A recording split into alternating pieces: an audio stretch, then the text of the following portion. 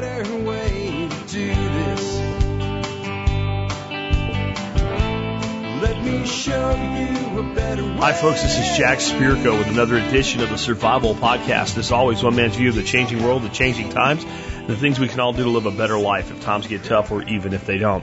Today is September the 2nd, 2016, and this is episode 1863 of the Survival Podcast, and it is Friday. Friday is a day that we do the listener council show, the expert council show. This is where we have your questions for the expert council members. We have 7 of them up on deck today. And here's what we're going to be talking about. John Pugliano will talk about international funds and investing in them within 401ks. Stephen Harris will tell you what you can and can't fix when it comes to a broken inverter. What are the user serviceable components there? Michael Jordan on someone using honey supers as a hive body in a pinch, and now what do I do? This is really going to show you what I mean when I say expert counsel. These guys are experts. Michael's answers are just outstanding. Brian Black from ITS Tactical talking about concealed carry when you have to wear professional office dress clothing. It's a little different than the ways many of us dress, I guess. Doc Bones on medical prep when traveling. Blending poultry feed and getting the right protein percentages from Nick Ferguson. And then what about, these, wilderness or barbarian things where you see the guy out in the woods and he picks up a rock off the ground and he makes his sword or his knife razor sharp with it. Can you really do that? And if you can, what does it take to get it done? Patrick Rohrman from MT Knives will weigh in on that. Before we get into that, though, let's go ahead and hear from our 2 sponsors of the day. Hey, have you ever thought about making a knife from scratch but just felt it was too complicated? Well, at knifekits.com, anyone can learn to make great knives, even me. From the total newbie to the master bladesmith, they have everything you need to make great knives, Kydex sheaths, and more. Find it all at knifekits.com. Guys, prepping involves evaluating your primary survival needs of food, water, shelter, security, and energy, and then shoring them up. That's really the most simple way to understand it in a nutshell. In that effort, Ready-Made Resources is the go-to place to get that done. Everything, and I do mean everything for your prepping needs. Ready-made, ready to go at ReadyMadeResources.com. Next up, let's take a look at the year that was the episode. The year is 1863 because the episode is 1863. I have 3 for you today from Alex Shrugged. I have The Man Without a Country. I have A New Kind of War. And I have 407 years ago. And in other news, the base is stolen for the first time in baseball. The culprit is Ned Colbert of the Philadelphia Keystones. But the dates are shaky, so if someone else tells you different, believe them. The Seventh-day Adventist Church is established. If you read your Bible carefully, you will note the seventh day or Sabbath is not Sunday. Sunday is certainly a special day in Christian circles, but the new Christian group decides the second coming is nigh, so they are squaring themselves up a little. And New York draft protests turn into a riot. 119 are dead. Irish immigrants protest the draft primarily because they can't afford the $300 price tag to excuse themselves from service. That's almost $6,000 in 2015 money. So I was reading through this today, and I'd come up with a song for the end of the show that I ended up changing when I read The Man Without a Country, because of another song that I'll tell you about when we get to the song at the end of the show today. But it's what made me choose this piece. Quote, Nolan died on board U.S. Corvette Leonard, latitude 2 degrees 11 seconds south, longitude 131 degrees west, on the 11th day of May. Philip Nolan. New York Herald, obituaries, August 13, 1863. The poor wretch. It is a wonder he had any name left to him at all. But let's go back in time. The year is 1807, and U.S. Army Lieutenant Philip Nolan faces a court-martial and is punished for his sins in supporting Vice President Aaron Burr. In his vile treachery against the United States of America, Nolan shouts at the court, "Damn the United States! I wish I may never hear of the United States again." And like a character in It's a Wonderful Life, his wish is granted. He is sentenced to live the rest of his life on shipboard and never hear news of his forsaken country again. At first he is glad of it. He is granted a small cabin all to himself. After all, who would have him? After years pass, he longs for news, but it is not to be. He builds a small shrine in his cabin dedicated to his love for country, the country he had once scorned. He warns the young sailor, quote, "Remember, boy, that I, behind officers in government and people even, there is the country herself, your country. and that you belong to her as you belong to your own mother. Yes, the breath of life was breathed into her by a divine presence.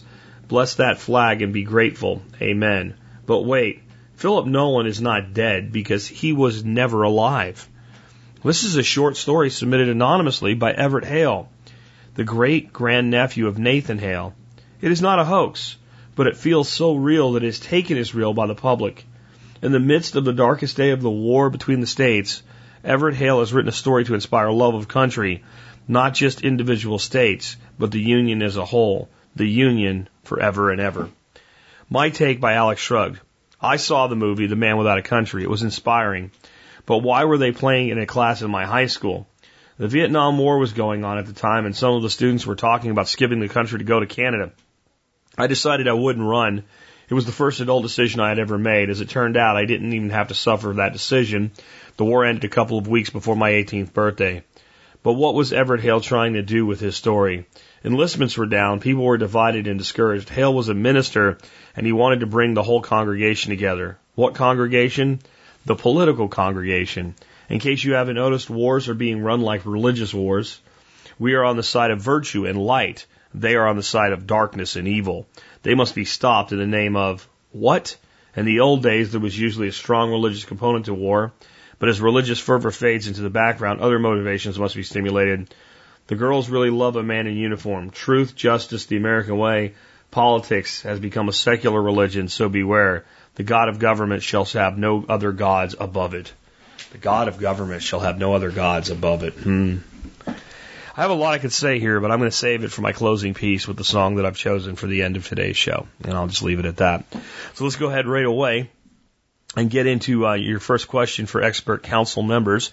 We have a question here for John Pugliano in regards to investing in international funds and specifically with the allocation of your total investment. You know, with mutual funds, but 401ks, you don't get to pick whatever you want. They give you a list of funds and then you allocate percentages.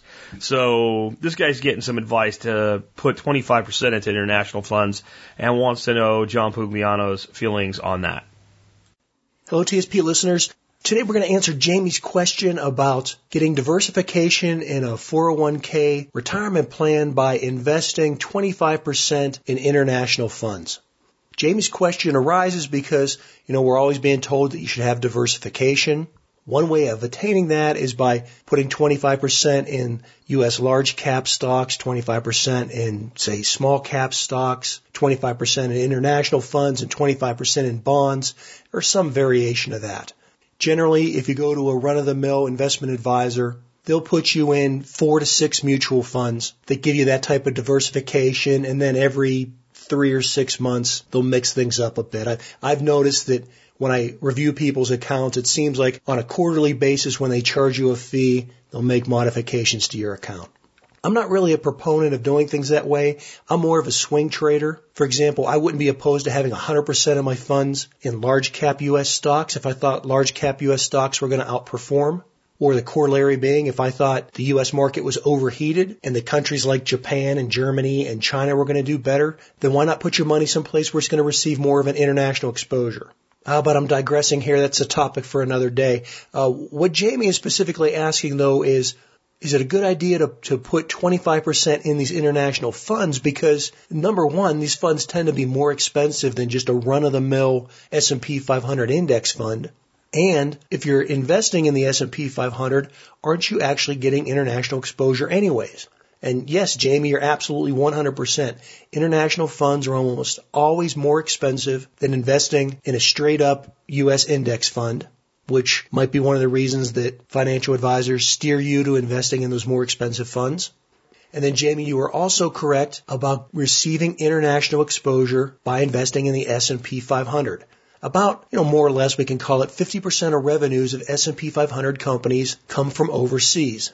And that'll especially fluctuate with the strength of the U.S. dollar and things like that. But for our purposes, 47, 49%, somewhere in that range of total sales are coming from overseas.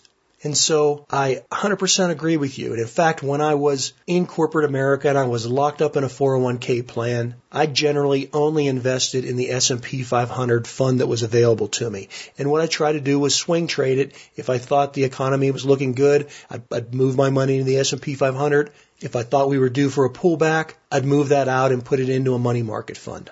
I didn't fool with all the other funds that were available, primarily because there were blackout times and trading restrictions of how long I had to hold something, and I'd be charged more if I sold something within, like 6 weeks, and I just didn't fool with all that. I'd pretty much just keep it in the S&P 500. In fact, I've said before in my podcast that if I only had one fund that I could invest in, it would be the S&P 500, because I think that gives you the broadest market exposure with the least effort.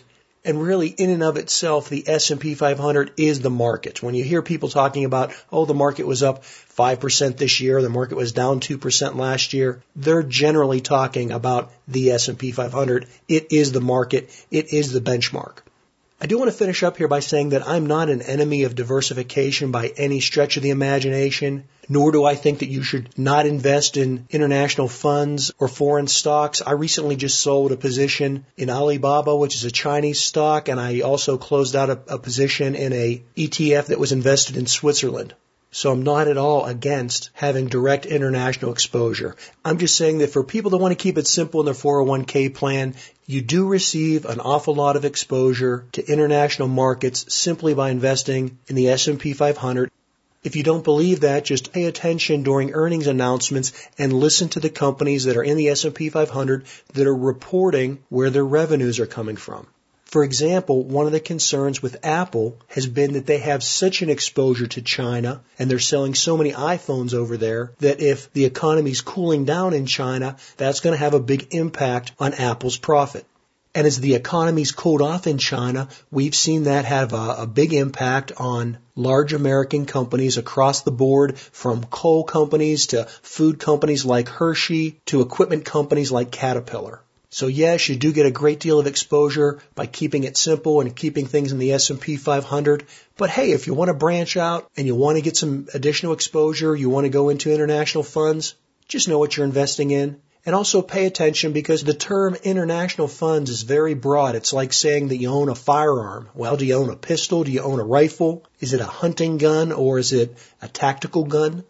The same thing is true with international funds. Is it a large cap? Is it a small cap? Is it focused on commodity-producing countries like Brazil or Australia, or is it focused on manufacturing companies that would be in Taiwan or South Korea?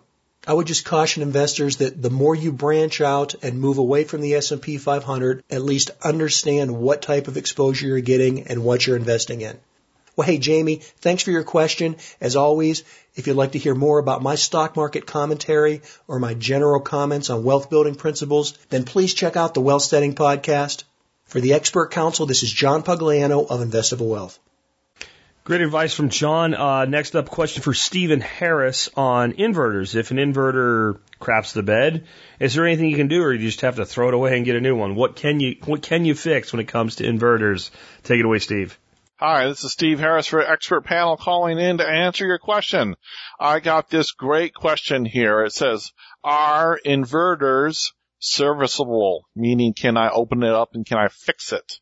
I was car camping in central PA and I only brought one inverter with me. Well, there's one problem.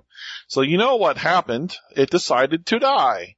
I had the 1,000 watt Whistler for about 10 years when I love the Whistler brand. And it never failed me until now. When I was connecting the wires, I got a large spark. Now, okay, guys, when you're connecting any large inverter up to a battery, there are big capacitors in the inverter that help hold the charge. They help supply load to the inverter when there's peaks. When there's a surge of power, the capacitors dump the energy instantly a lot faster than the battery does. So when you connect an inverter up, a big inverter, most of the time to a battery, many times you'll get you will get a snap like that, like a loud clapping of the hands. And that is those capacitors charging. That's not necessarily a bad thing, nor is it probably the reason your inverter failed. So he says, I got a large spark. I was planning to use it for running some fans while camping and charging cell phones. I was able to charge my cell phones with a small clamp-on cigarette lighter adapter and a cigarette lighter plug, but I couldn't, of course, run the fans. So he was doing 2 as 1, 1 as none. He had a way of recharging his cell phones directly off the battery without an inverter. Congratulations to you. It wasn't a complete loss. So he continues, I do not see a fuse on the outside of the inverter and have been debating about ripping it apart, opening it up.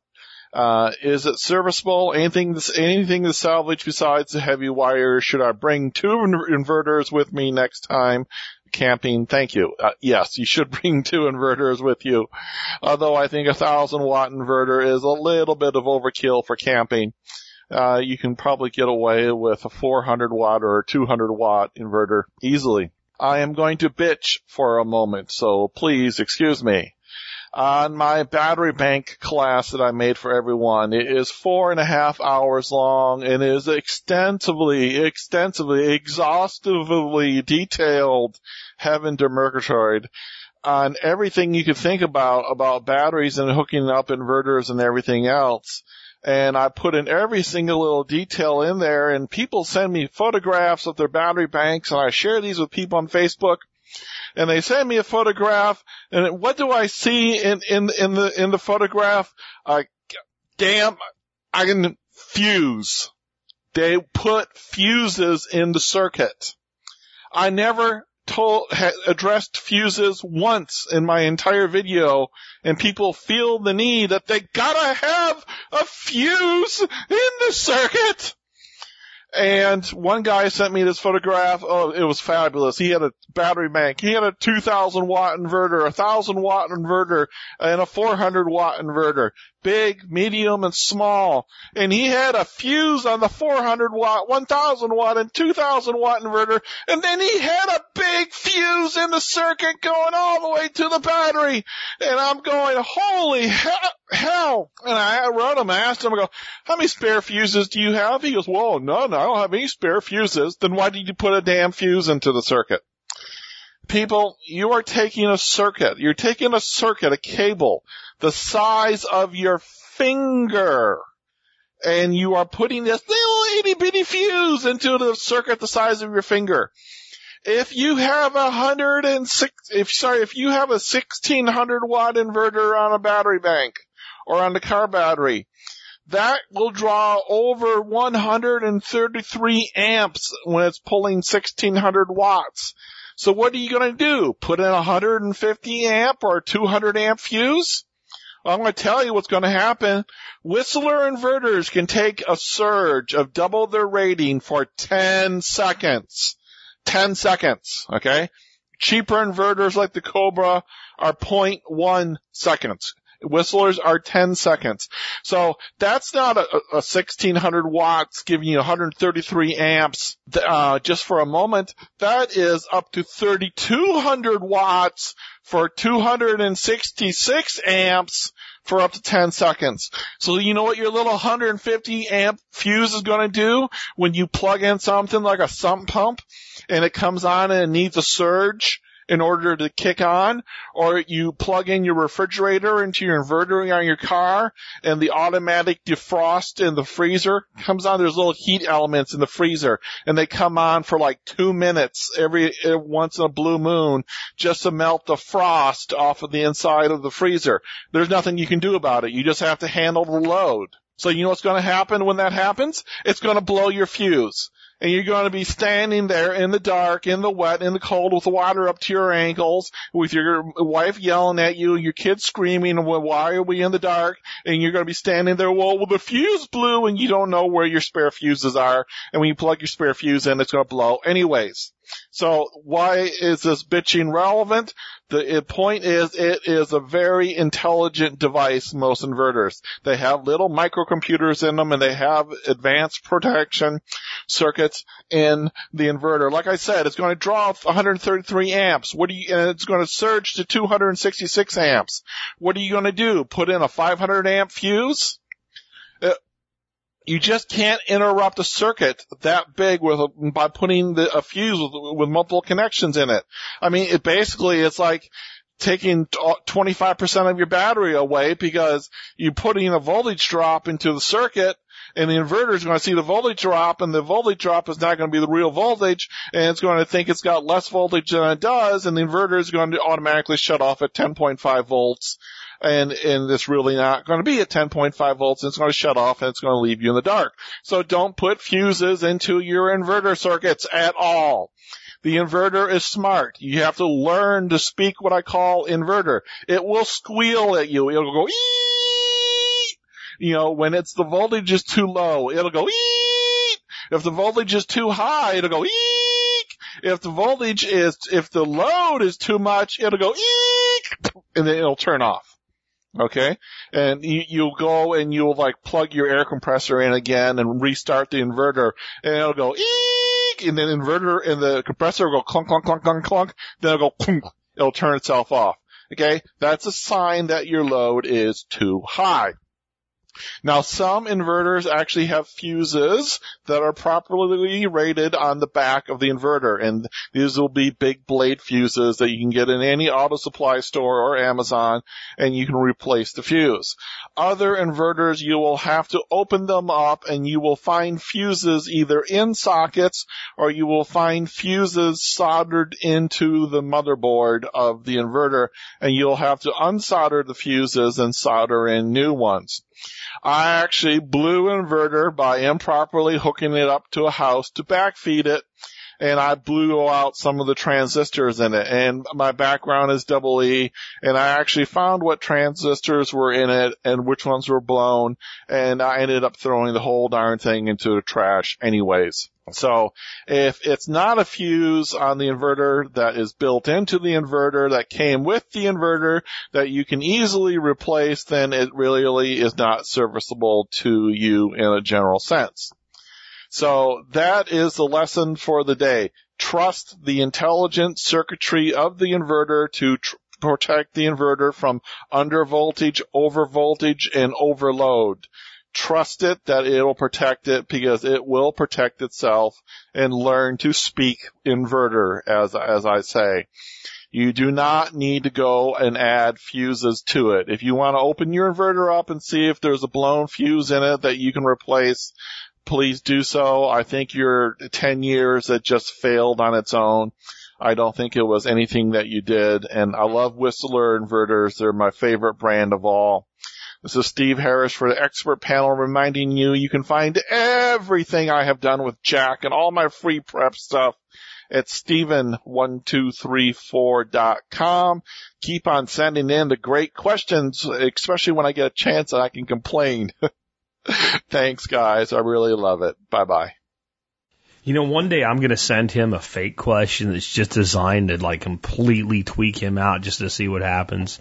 And then whatever happens, I'm going to play it on the air. It's just going to get him going in a level that you've never heard before. He's fun, isn't he? Anyway, with that, let's move on to our next question. We have a question now from Michael Jordan, from somebody that got in a pinch and used a couple honey supers to make a hive body. If that doesn't make sense to you, it's just the hive body is a deep box if you're not a beekeeper, and a honey super is a not so deep box. So to make a hive body, he put two honey supers together because he didn't have another hive body and he needed one. And now he's like, well, what do I do now? Here you go. Michael Jordan, the Bee Whisperer from a bee-friendly company out of Cheyenne, Wyoming, here to take your questions on bees, apiary management, and mead making. This question comes from Benton out of Colorado. His question states, earlier this year he had a swarm call and was able to retrieve it and bring it home to his farm. Nice. It did come right at the point of the time with massive growth. And before he had a chance to pick up a second hive body, they grew to a point of needing that second body now. In the time and in a financial pinch, he took 2 honey supers and added these as a temporary hive body. He states, probably a bad idea, I think. So now I have a flourishing hive that has 2 hive bodies that are deep, but one of the hive body deeps is actually 2 honey supers put together and not a hive body deep. I will need to switch these out at some point, he states. My best bet, I think, would be in the springtime when I flip my hive bodies. His question is, number 1, how do I go about moving the bees from the 2 honey super boxes into 1 deep hive body without having a massive mess? 2, what should I do with the remaining honey frames that are now full of honey, pollen, and brood when I make this switch? 3, is there anything else I should do or take in not doing this process? Hey, thanks Jack and Michael for all you do on the Survival Podcast. Benton. All I can say is, good job, Benton. Way to improvise on the time of need, man, and trying to help your bees without waiting or procrastinating. So, Benton, you have put 2 medium super boxes together to make 1 deep super, placing in medium frames in each one. Now, don't panic. When moving frames, you have just made this super cool system, and you can use it at any time. You just made it an easy way to split your hives and make queens by using the frames that you've already installed. You can all just let them make burr comb all the way to the bottom of the frames, to the bottom of the deep super with no problems. It's almost like a little top bar section. You won't be able to spin them, but you've got to remember this is a brood chamber that you're working with. Here are some things that you can do. So spring comes and you want to flip your boxes. Now flipping your boxes, as Benton stated, is to take the upper deep super and place it on the bottom, moving the lower super and placing it on the top. This makes the bees start off in the new year from the bottom of the hive once more and then moving up. So here's something that you can do. Just keep using them. It is not hurting anything. And understand it's not conventional, but it's working, right?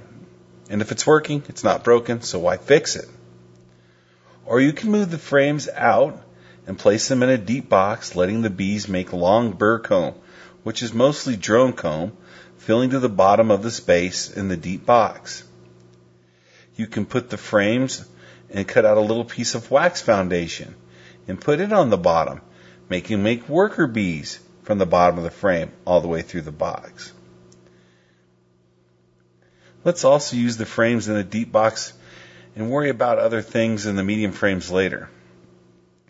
You can let them make the brood in the medium frames and then pull them out. And then when you're done making all the brood and they're full of brood in these medium boxes, pull the frames completely out and place queen cups on the bottom of the frames and place them in a deep box. Now remember, it usually takes almost 15 extra days for honeybees to hatch, and queens only 15 days. So in 24 days, brood will hatch, but in 15 days, queens hatch. So this is a super good way of making splits. So let's go back. Let's add a cover, a queen excluder over your brood box. You pull out the medium deep frames that have cap brood, placing queen cups on them and placing them in that deep box above the queen excluder. They will make queens and you'll have nurse bees that are going to hatch, and you've just done a really super easy split. You have maybe even 3 queen cups put on with 1.5 of the brood because of the medium frames. Or you can just make a whole series of queens with hatching nurse bees to help feed them by putting queen cages over the queens. Now I would use the frames with the honey and pollen to help you with these splits. You know, if you look at it, that's basically what splits are, is taking some brood, honey and pollen, and adding a queen. But you're already adding a queen to these bottoms of these half frames in a deep box. So you can do it this way and remove the flames out slowly in the hives that you do yearly. And if you go ahead and you start doing this process in the nook boxes, when you add the nooks, every year you remove the end frames out of your hive splitting the nucleus of the hive, adding new frames, allowing the bees to work at the beginning and the end of the years. So you can even rotate out these frames with the bird combs or the queens that you've made in and out of these boxes as they go by rotating in new frames in the center and pulling out the ends. So it's not going to be a bad problem for you. It's just going to take some management. Don't worry about how much mess you're going to make and moving the frames out. You just need to work them as long as you've been working them and they don't have a lot of bird comb where it's honey, where you cut them and honey runs all over. I've transferred whole colonies out of a brood box into a new one with no problem. And that way I can do repairs on the boxes when needed, repaint them, work on them, and then reuse them. There's never any mess. You just have to keep up with your management skills. Now, if you pull frames and put them in the deeps, try to use just nice wax foundation. You're going to replace this foundation anyway as your time progresses. So just be cool. Use it for what you need to, and don't think of it as a problem, but think, how am I going to use the situation that I'm in? And it looks like to me, you've got brood with pollen and honey. You just need to add a queen.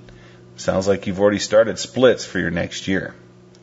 I am the Bee Whisperer, Michael Jordan of a Bee Friendly Company.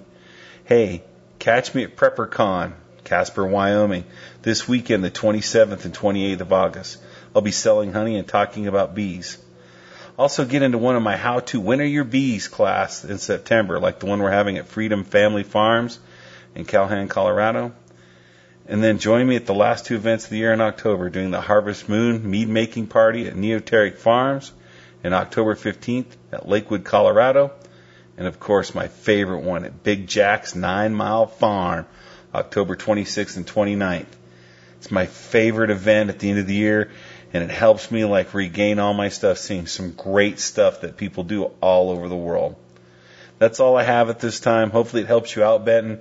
And as always, buy your honey from a beekeeper you respect.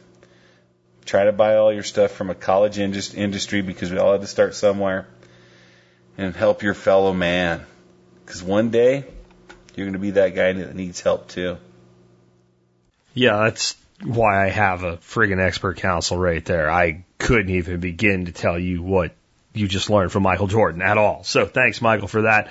Next question is for Brian Black on concealed carry. If you're a concealed carry person and you want to carry, while you're at work and all, but you have to wear, dress clothing, what works best for that? Brian, take it away. Hey, TSP, Brian Black, TS, with another expert council question. This one comes from Ben, who asks, what do I recommend for carrying while dressed in, what do I recommend for carrying while in dress clothes? I recently applied for my concealed permit, but I'm required to wear slacks and dress shirt for work. How or where should I carry to keep from printing? Thanks. So Ben, I used to actually work a job like that too. And what I wore is, I kind of went back and forth between a Thunderwear and a Smart Carry holster. Both of them are made for pretty deep concealment, and what's great about them is you can tuck shirt into the elastic waistband of the holster, so that your shirt will be tucked in, and that'll keep it tucked in, but then you've got access to your holster by just, grabbing your pants and pulling out and grabbing the gun to display it. So I would recommend either of those. That's probably been the most comfortable that I have found while I'm wearing slacks and a dress shirt. Even if you're in an office setting where you're wearing a jacket, sometimes, the problem is you need to take off your jacket. And if, you're wearing on the waistband or in the waistband or some kind of shoulder holster or something, obviously you're going to be displaying that when you take off your jacket. So there's that type of situation where you need to kind of too. So again, Thunderwear or Smart Carry, I'm looking both up. I haven't bought one of those for a long time, so I'd imagine just a quick Google search should lead you to that too. We also did a comparison article on ITS many years back that I will make sure Zach has the link to. Again, thanks for the question. Keep it coming. Remember to check out ITS for your daily dose of skill sets and resources to help you explore your world and prevail against all threats. www.itstactical.com. Thanks again. Good stuff from Brian, and the only thing I'll add to it is something I've kind of been on a theme with the past few questions we've had on concealed carry is, guys, don't be afraid to carry a smaller gun. right? The size of your gun does not dictate how well you use it. It's not an indicator of your manhood. It's okay if your gun's small. It really is.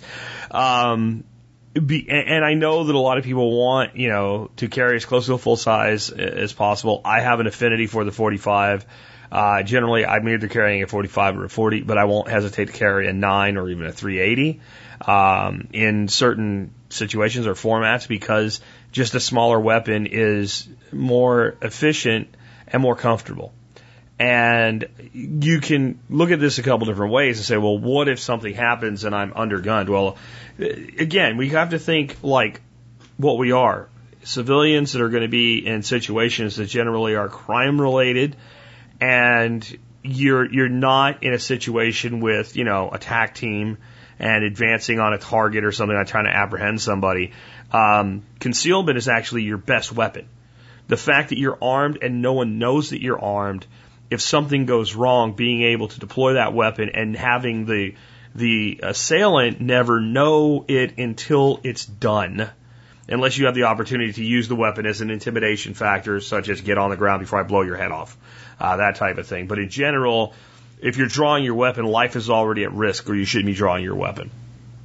And that means it's to draw and shoot. And remember how I talked about weapons, when I talk about knives, are not meant to be seen, they're meant to be felt. See, this is what I think where people lose the understanding. The gun is a martial arts weapon. And if you think about it that way, things change. And then, carrying that, 8-shot 9 subcompact is a little bit less of like, you feel like you're doing without. So no matter what you're using to carry, scaling down the gun sometimes makes carrying easier, period. Next up, I have a question for Doc Bones on medical prep while traveling.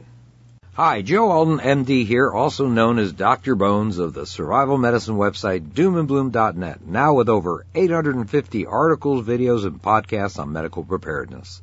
I'm also the co-author, along with my lovely wife, Nurse Amy, of the brand new 700-page third edition of the Survival Medicine Handbook, the essential guide for when medical help is not on the way, and also the Zika virus handbook, both topics you might want to know a little about. This week's question for the expert council comes from Nicole, who writes, what would you put in a carry-on first aid kit for an airplane? With all the changes in airport security practices, how do you, 1, pack something that will fit in a carry-on, 2, bring a good balance of first aid stuff that also allows you to pack personal hygiene things such as toothpaste and deodorant? What ideas do you have for attire or other items that can double as first aid items? Thanks, Nicole. Interesting you should mention this topic, Nicole, as I am a firm believer that people always overpack when they go on trips. I once spent a month in Europe out of one carry-on case, washing and drying clothes constantly, but grateful for the ease of lugging my stuff through a number of countries. Medical items that come vacuum packed are essential for travel. H&H dressings are bandages, for example, that come in compressed 2-inch squares, but when opened, unwrap to 4 inches by 12 feet long. Most tourniquets, such as a cat, soft, or SWAT, take up little space and weight, but could save a life. Antibiotic wipes, packets of antibiotic, burn gel, and hydrocortisone cream are similarly tiny. An ACE wrap, a triangular bandage, and a shake and break ice pack would also be welcome additions to your medical kit. Some moleskin, a sewing needle, and a lighter, most airlines let you have one these days, might be useful for blisters. Although you might not be allowed a pair of scissors, most hotels would be happy to let you borrow one. Don't forget the ibuprofen, antibiotics, and other needed meds. For the ambitious person, a pulse oximeter, a Mylar blanket, and a wrist blood pressure cuff are options to help people who are having a medical problem on the flight over or during the trip. Most airplanes, I have to say though, have a medical kit on board. You can fit all of these items in a plastic freezer bag, even if you add a little sunscreen and mosquito repellent. From a clothing standpoint, have a scarf and bandana, which could be useful for improvisation of a tourniquet. The rest of your clothes should be able to be worn in layers to avoid heat exhaustion or hypothermia. For great advice on packing smartly, go to Rick Steves' website, https://www.ricksteves, RICKSTEVES, DumbleBlues.com/travel-tips/packing-light/packing-smart. This is Joe Alton, MD, that old Dr. Bones, wishing you the best of health in good times or bad. Thanks for listening. And hey, make an old man, me, very happy by following us on Twitter at Prepper Show and our YouTube channel at Dr. Bones Nurse Amy, Dr. Bones Nurse Amy, and take a look at our entire line of medical kits designed by Nurse Amy and myself at our store at store.doomandbloom.net. Thanks again. Great stuff from Doc Bones there. Next question I have involves fermenting feed and ending up with the right protein amounts when you're done using your own blends as you're creating fermentation, and what to use to start your fermentation for fermenting feed for your flocks as well. And for that, I have Nick Ferguson. Nick, take it away.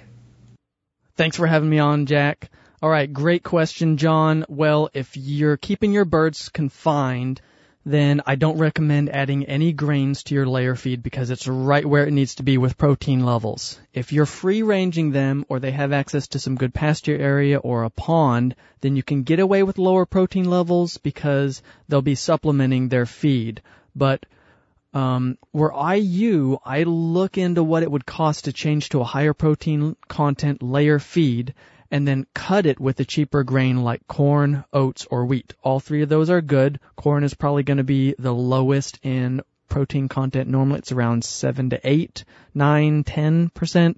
Oats is normally around 10 to 12, around 11%. And wheat, depending on what it is around 12% protein. And those are just general numbers. Sometimes they vary up or down several points. But the reason I say that is you need to be shooting for 16 to 18% protein content for your layers. I generally like to go 18 to 20%, but that's just me.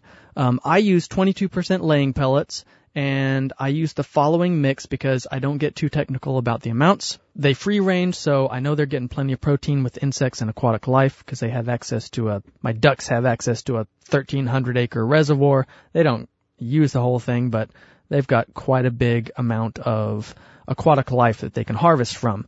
So basically, I'll take like a 50-pound sack of the 22% laying pellets, and either I'll mix it with a 50-pound sack of oats, which comes out to about 16.5% protein, or I'll take that 50-pound sack of 22% laying pellets, and I'll mix it with a 25-pound sack, or half a normal bag of cracked corn, which comes out to about 17% protein. I could bump that up to like 35 pounds of cracked corn and get around my 16%, but it's normally easy to just dump out half that bag and just roll with it. So you might say, but my feed isn't 22% protein. Never fear, you can go to Metzer Farms website for a feed calculator, and that's www.Metzer, M-E-T-Z-E-R, farms.com/feed conversion.cfm. That's metzerfarms.com/feed conversion.cfm.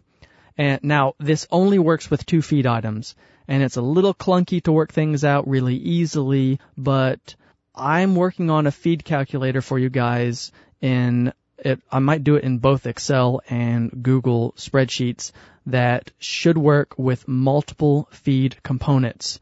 I made one a long time ago in a spreadsheet when I was mixing my own feed for my goats, but I don't know what happened to it. Life happens, you know. But I hope to have it available for download on the website soon. So if you want to know when that is ready, you can sign up for my mailing list. I almost never send out emails. In fact, I had somebody email me asking why they hadn't got any emails yet, because they had signed up for it and they hadn't gotten any emails, and I had to respond back, well, I just don't send out emails very often. But if you go sign up for that email list, when that gets ready, I will send out an email to let people know where they can download that. Or you can just keep checking back to homegrownliberty.com. That's my website for the download link if you're interested in that. It's always nice to not have to guess at your protein percentages when you're counting on your birds to lay well for you.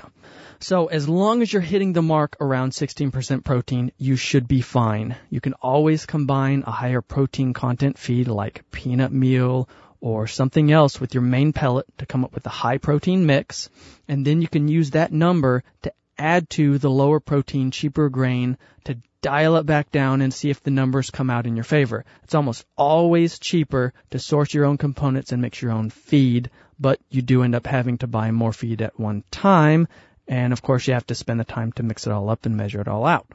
As for adding whey, I think it's great for them, but I'd add it after your ferment is finished, and the reason being is the lactobacillus in yogurt is supposed to be a thermophilic bacteria that is more active at 110 to 115 degrees, which is, in Celsius, that's like 43 to 46, somewhere around there.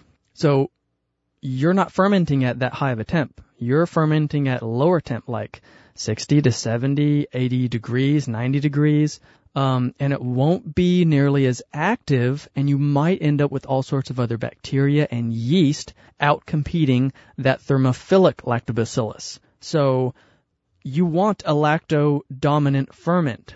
To be sure you have that kind of a ferment, you need to culture a lactobacillus culture, but that is probably a topic that is big enough for a whole answer.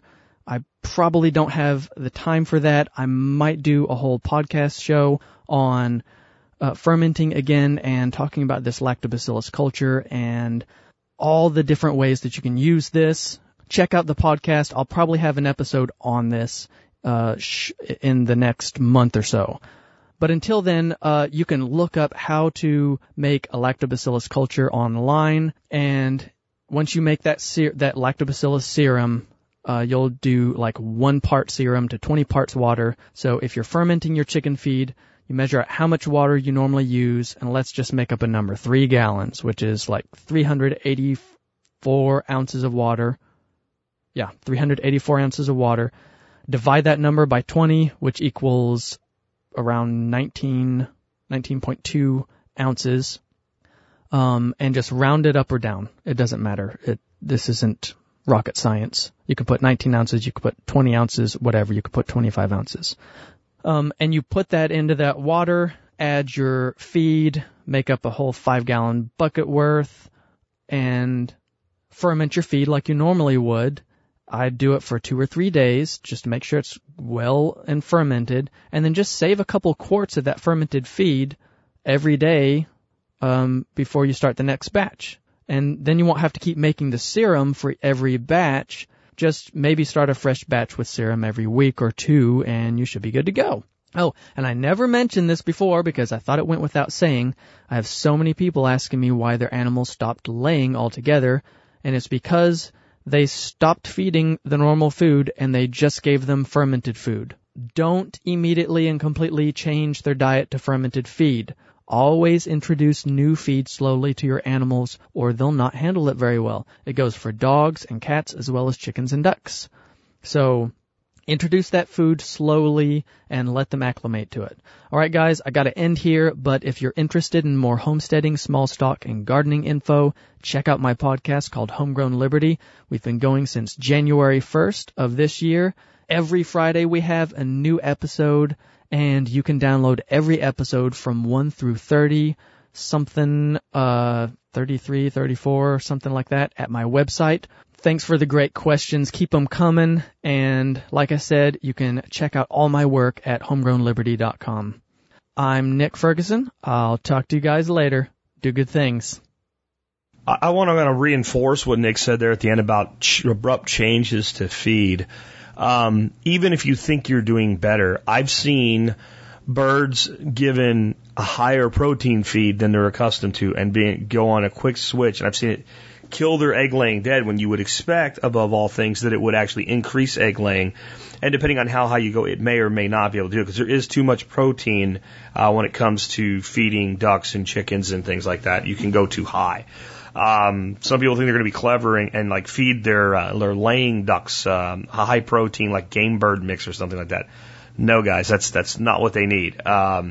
So you want to keep, I'm kind of a big fan of about 18%. I feed my birds an 18% protein feed. We get really great production out of them. And they love it. They're also getting additional protein, but it's what they choose to get. So even though you might, let's say, go from an 18 to 22%, 22% is a fine thing. It's not too high. You're probably spending more than you should, but it shouldn't destroy laying. But if you did, what I'm trying to say is if you did it in a day, it can completely throw off their laying. And more than chickens, ducks don't like change. They don't like change in what they're being fed. They don't like having a change in what they expect to get. So if you're feeding your birds a regular feed ration and they're getting fermented feed as a treat, and you stop feeding fermented feed as a treat, they can have an egg rebellion and stop laying.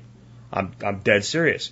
Instead of fermented feed, we feed our birds every morning sprouted sunflower seeds that we sprout in 5-gallon buckets. Well, I ran out of sunflower seeds recently, and it was a daggone revolt. Fortunately, I'd gone and got more seed, and even though I didn't have sprouts for them, I was able to pacify them with some seed. But I would say the egg count went down the next day, and it took about a day to rebound. So ducks more than chickens, guys. You got to understand, if you want ducks to give you steady production, they need steady treatment. That means they get let out about the same time every day. They get put to bed about the same time every day in relation to lighting. So as the day length changes, that changes. You don't want them scared. If you have little kids coming over, something like that, you have to make sure that people that are bringing them, they can't be chasing your ducks around and stuff like that. If they get emotionally disturbed, if they get triggered, right, then they just don't give you eggs for a few days or more. It's happened here with certain things that have upset them. It's not like they're little canaries or something and they're going to die or whatever, but you can disrupt things just by changing that routine. Next, I got one more for you today from the Expert Council. This is from Patrick Rohrman of MT Knives, and it's a question about sharpening knives with a rock, not a stone like but a rock you find on the ground in the woods. Can you really do that, Patrick? And if so, how? Hello, Jack and TSP audience. This is Patrick Rohrman with MTKnives.net. Today's Expert Council question of the week comes from Dave Clark. He says, movies versus reality. Can you sharpen a blade with a rock like you see the grizzlied warrior in the movies, quietly running a rock of some kind over his sword? And the answer to the question is, yes, you can. However, having the right tool for the job can never be understated. You also have to have the knowledge and know how to sharpen before you're in the situation.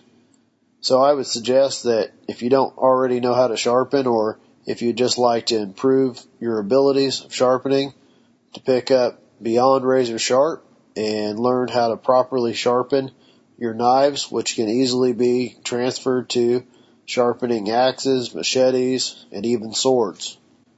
There are products on the market, such as the Lansky Puck, that is great to throw in a bug-out bag. It's small, durable, and will get the job done. Another cheap alternative would be simply to carry some sandpaper, such as like wet-dry paper in your pack, along with something solid and flat to put it on for sharpening. When it comes to sharpening, the length of your abrasive makes a big difference in the efficiency of getting the job done. So that's the good thing about sandpaper, is you have a long surface area to sharpen your edge. I hope this answers your question. Be sure to send more in. This has been Patrick with MTKnives.net. Have a great weekend. Yeah, I guess my additions to this one are there's a lot of things you could do, but that doesn't mean you should definitely rely on them. I remember it was many years ago, I don't remember where, it may have been an issue of Backwoods Home magazine where someone wrote a little brief article and it pointed out that you could actually use the unglazed rim of the underside of a coffee cup to sharpen a knife, because it's basically ceramic. I wonder. So I went and got a knife that was, out of my drawer, that wasn't really sharp. It wasn't. I didn't want to start with nothing, right? Like a butter knife edge or something. But it's a knife that, wouldn't cut hair. You'd call it dull. It's probably still would cut through raw meat okay, but it wouldn't do it really nice. And went to work with it and was able to get it hair shaving sharp. It took quite a while, but I was able to do it. So okay, I know I can do that, but that's not how I'm going to, handle my knife sharpening. A couple links that I've added to the show notes for you. One, Patrick mentioned the Lansky puck. That is a great item to have in a pack or a bag. It's a dual grit, little sharpening puck. Sounds like what it is, you know. A finer and a coarser grit. And they're about $12 with free shipping on Amazon. So I've got a link to that. I also have a link to EmptyKnives.net's website where you can get the water stones that Patrick recommends. And these are like top-notch, best of the best. If you want to do hand-based sharpening with stones, you can't get better stones than what he offers. And he has 2 different grit sizes. You can get one, the other, or the both of them in a combo. They're not cheap, but that's because they're the best you can get. The other thing is I did a write-up on a product called the Work Sharp that I think is an outstanding sharpener. It's a small belt sharpener. And I have a link in the show notes as well to that write-up, where I did the write-up on that. So, yeah, you can sharpen knives with just about anything, but it doesn't mean that you should rely on just about anything. You should probably learn the right skills and the right tools to keep your knives shaving sharp so that they can do a good job for you. And I mean, always remember when you're working with knives, that everybody seems to be afraid of a sharp knife. And yes, if you cut yourself, you can cut yourself much deeper and much more easily with a very sharp knife. But in my experience, I've found that people tend to be more likely to cut themselves with a dull knife. Because a dull knife doesn't do its job right, therefore it creates slippage and mistakes and frustrations. And when that happens, then you really cut yourself because you're impacting yourself with real force.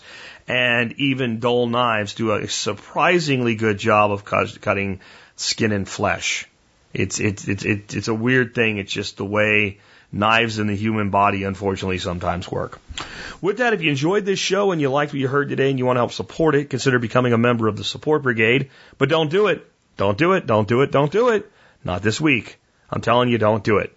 Do it next week. A sale's coming next week. I'm going to tell you now what the deal is.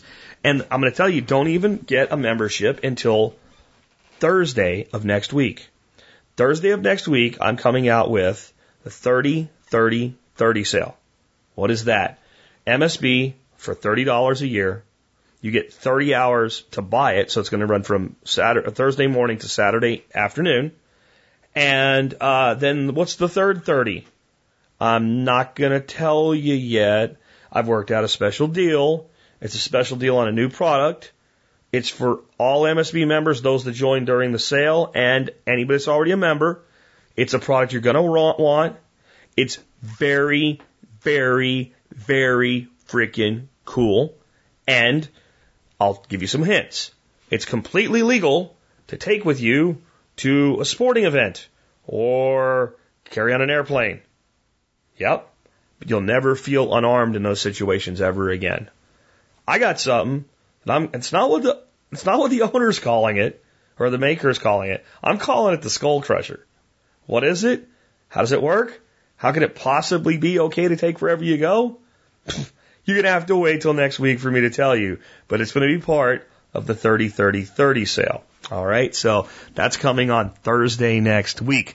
Next up, I want to tell you, we did release the seats for the workshop today at 8 a.m., and it took about 2 hours and 20-odd minutes and all sold out. I think the first 24 sold out in like 5 minutes. People that really wanted to make sure they got to go. I actually felt really good that it didn't sell out like the whole thing in 5 minutes because I felt like this morning, God, I hate telling, I really do. I know it's like, it's not just marketing in the words of, Paul Wheaton. When you say like, I don't want to turn people away from something, people think it's like a sales gimmick or something, but people love coming to these events, and we have a lot of people that come back year after year. And, the thought of having to tell people no, I just don't like it. And I have to tell people no because I have limited space and what have you.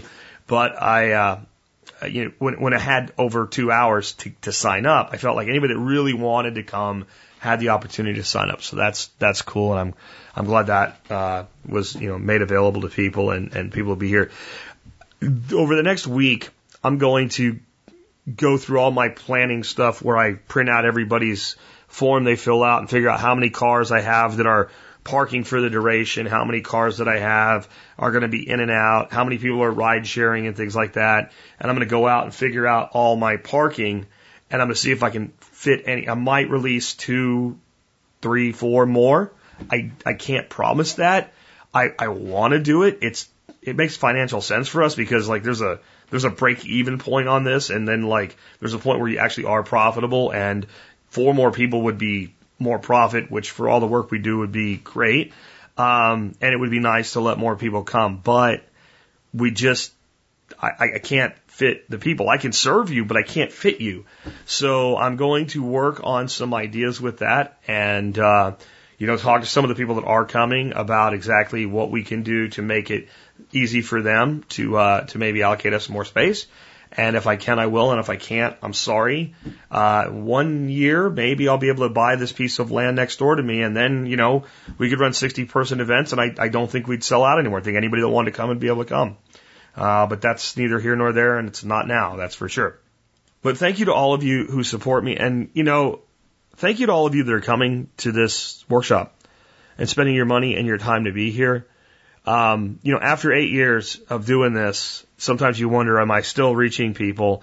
And when you open the doors for something like that, and it does sell out that quickly, you realize that you still are reaching people. So thank you to all of you who have supported me over the years in every way possible, whether it's MSB, whether it's buying through our sponsors, whether it's coming to our events, whether it's just an email to self to say thank you, or whether it's, one of the biggest things you can do is telling other people about what we do. It's really appreciated.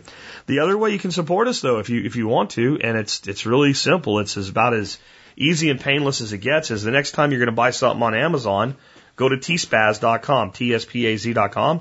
Just go there, put a bookmark on your phone or your tablet or your computer, and always use it or what have you, and just go buy your stuff on Amazon that you were going to buy anyway, and we get supported by that.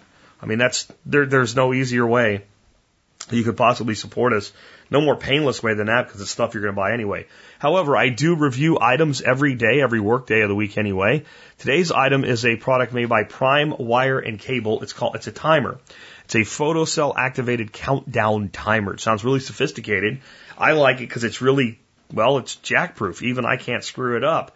The way it works is you plug it into an outlet. It has 2 more outlets. You plug any devices you want into those outlets that are electrical. You push a button, that turns it on, and your device comes on. You keep pushing the button, and a little light thing goes down, and you can select between 2 hours, 4 hours, 8 hours, 12 hours, and dusk to dawn. And all that means is how long will it stay on after it gets dark out. So if you click 2 hours and it gets dark at 8 o'clock, at 8 o'clock when it goes to dusk, your device will come on, will stay until 10 o'clock, and automatically shut off. There's no wheels and dials and multiple programming screens. It's one button.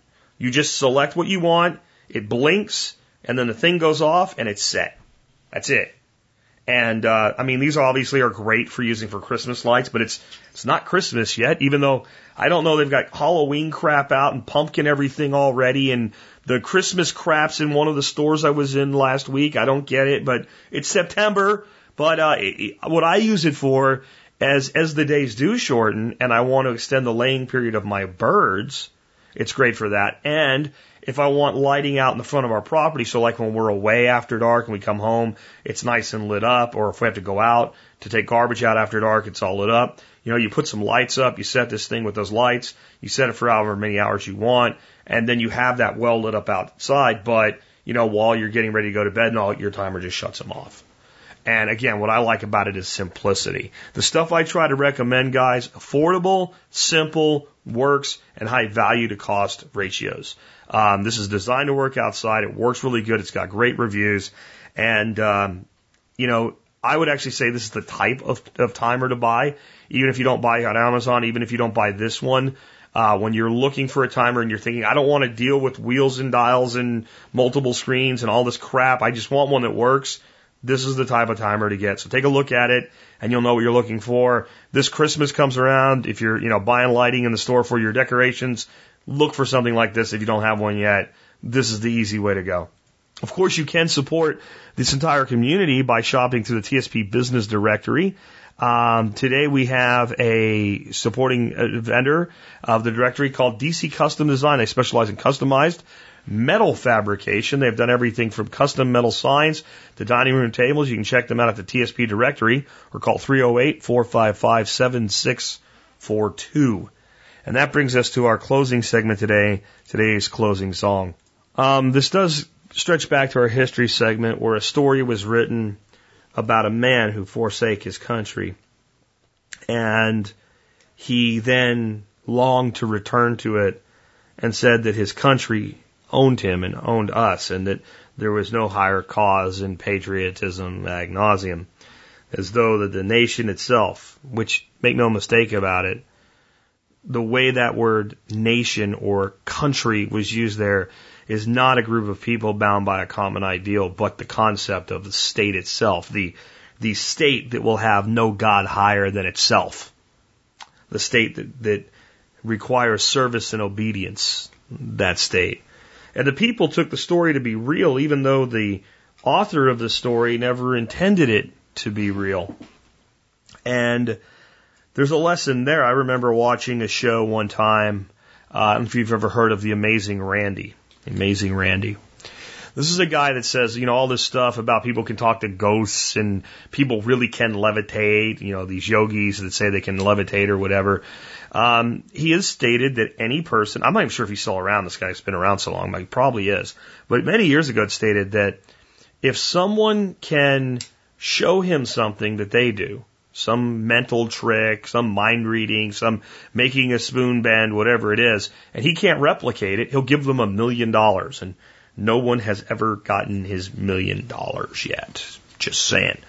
And he was doing a documentary, and it was in Australia, where apparently the New Age thing is really, really, really ramped up.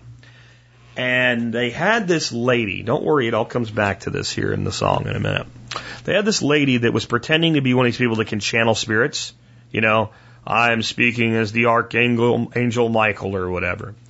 And what she said is that when she's channeling, her heart stops. Okay? And Randy sets this whole thing up. And they had a certified nurse sitting next to her, taking her pulse at her wrist. That should already tell you something's not right, because just think about it. You want to monitor her heart, you monitor the actual heart. But no, the nurse is taking, she's got a good strong pulse. She goes into her trance, blah, blah, blah, blah. She starts answering all these questions from the audience. She's given all these outstanding, amazing answers. And the nurse, I would swear on a Bible, she has no pulse. They even have another person come and check her and no pulse. And then it ends. And the audience is totally convinced that it's real. Randy comes out. The lady admits it's a scam. He admits it's a scam. Said, we did this to teach you something. And shows that what she had was a rubber, racquetball between her arm and her chest on a certain artery or blood vessel that with a specific compression basically killed the feeling of the pulse in the wrist. Over half the audience didn't believe that. They believed the first story. They thought it was a scam, that they were trying to have their faith tested or something, and belief in the afterlife or something like that. In other words, when it fits what people want to believe, they will believe a fiction over the truth, and they will actually get angry over the truth, and they will lash out in violence over the truth. And I imagine there might be some people that would feel that way about this song. It's called Another Man's Cause. It's by a band called the Levelers. And this is an English band, and I guess technically they're an English rock band. For me, this is like the edge of punk. It's not punk, it's not punk rock, but it's like a rock band that's punkish, right? And it's my limit for what I like when it comes to punk. They kind of remind me of the Dropkick Murphys, or an Irish band, when they're not screaming, right? Which ironically, this song's kind of very reminiscent of Green Fields of France by Dropkick Murphys. But Another Man's Cause is not about an old war, an ancient war. It's about recent times and recent wars. And here's the chorus. Your daddy died in the Falklands fighting for another man's cause. And your brother, he was killed in the last war. Now your mother's lying home alone. And the next brother is going off to die in today's war. And the Falklands, for many young people, the Falklands, I don't know. The Falklands are a group of islands off the coast of South America that were in contention that the British decided to reclaim. I won't even get into the Falkland Islands War, but it's a very small, minor conflict. The reason I actually like that line is in there is men did die in that conflict, though we didn't hear much about it, and it wasn't us. And we tend to think of like only the United States and USA #1 and the foam finger and all that, and we don't realize the cost of war, not just to the nations that we go to war with, but the nations that go to the war at our side. Nations like Australia and Canada and the United Kingdom. And that those young men and women die and bleed the same blood, and the same blood is bled on all sides. And many times throughout history, there have been wars that there was no alternative, that the side that was good had to stand and fight for its own survival or for the survival or safety of others. But there's been far more wars fought where the men should have never been, which is another line in this song. You know? Let me give you some more lyrics from this song. Every day she sees his face on the picture on the fireplace with your brother as he was leaving school. Then a day came 5 years ago. You said, Mother, I need to know. And you spoke the words your brother spoke before. I know the things my daddy done. I've seen the medals that he won. And I know that this is what he would have wanted for me. I come from a family that served. I served. My father. Several uncles. Both grandfathers. And on one side, a great-grandfather. Many great uncles.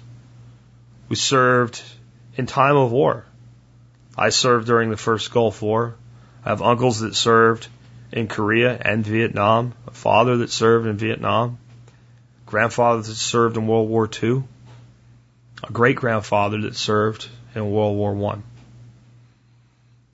When I was a teenager and I went into service, I knew I didn't want to be a career soldier, and I joined because I believed that I wanted to have something in my life bigger than myself. I didn't join to go to war.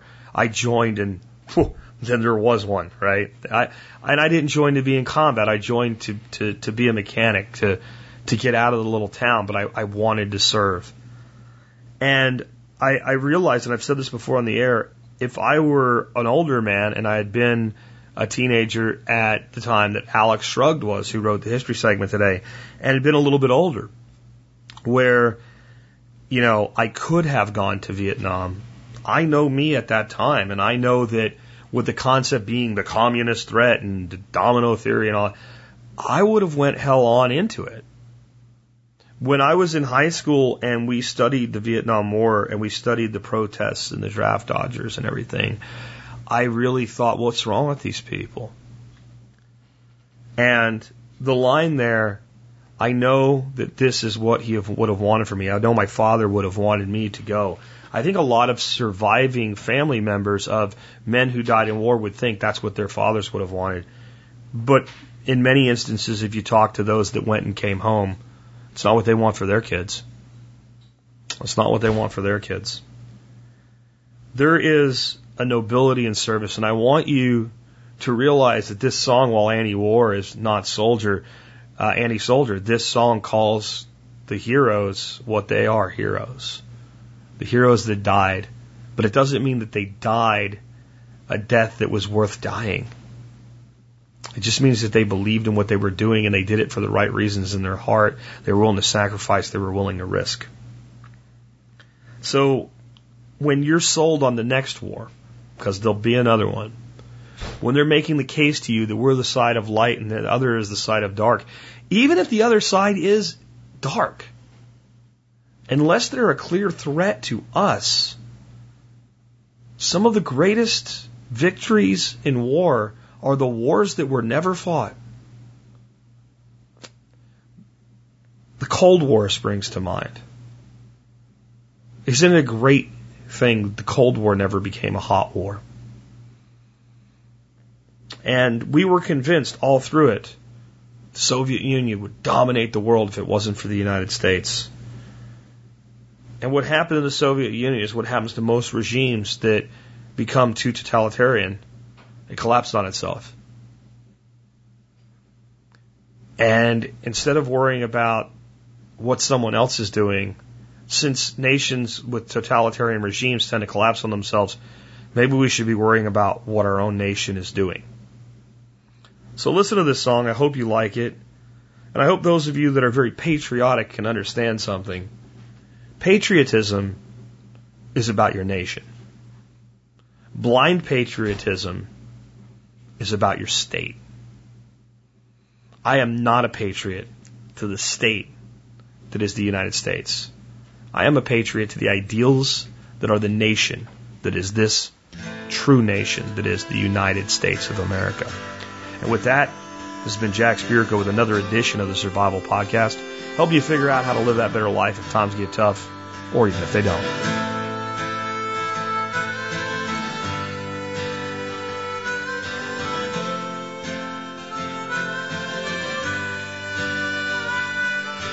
Gunshots shatter in the peace of night. Just another firefight for the people of this little town. But for the dying soldier, well, he's feeling 10 years older as he's lying face down on the ground.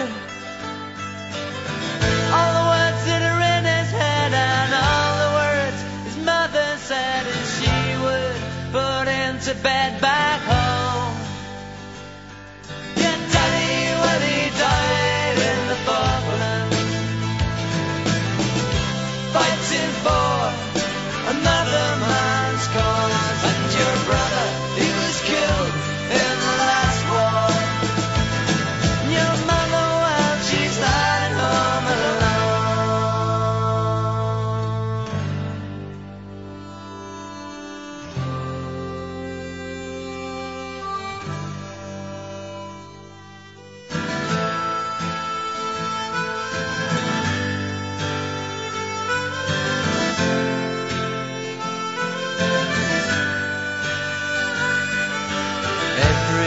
She sees your face on the picture on the fireplace with your brother. She was leaving school. Then a day came 5 years ago. You said, Mother, I need to know. And you spoke the words your brother spoke before. I've seen the things my daddy's done, and I've seen the medals that he's won, and I know this is what he would have wanted for me. But your daddy, well, he died in the Falklands, fighting for another man's cause. And your brother, he was killed in the last war. And your mother, well, she's lying home alone. Wonders at it all. Just in his name did these brave young heroes fall.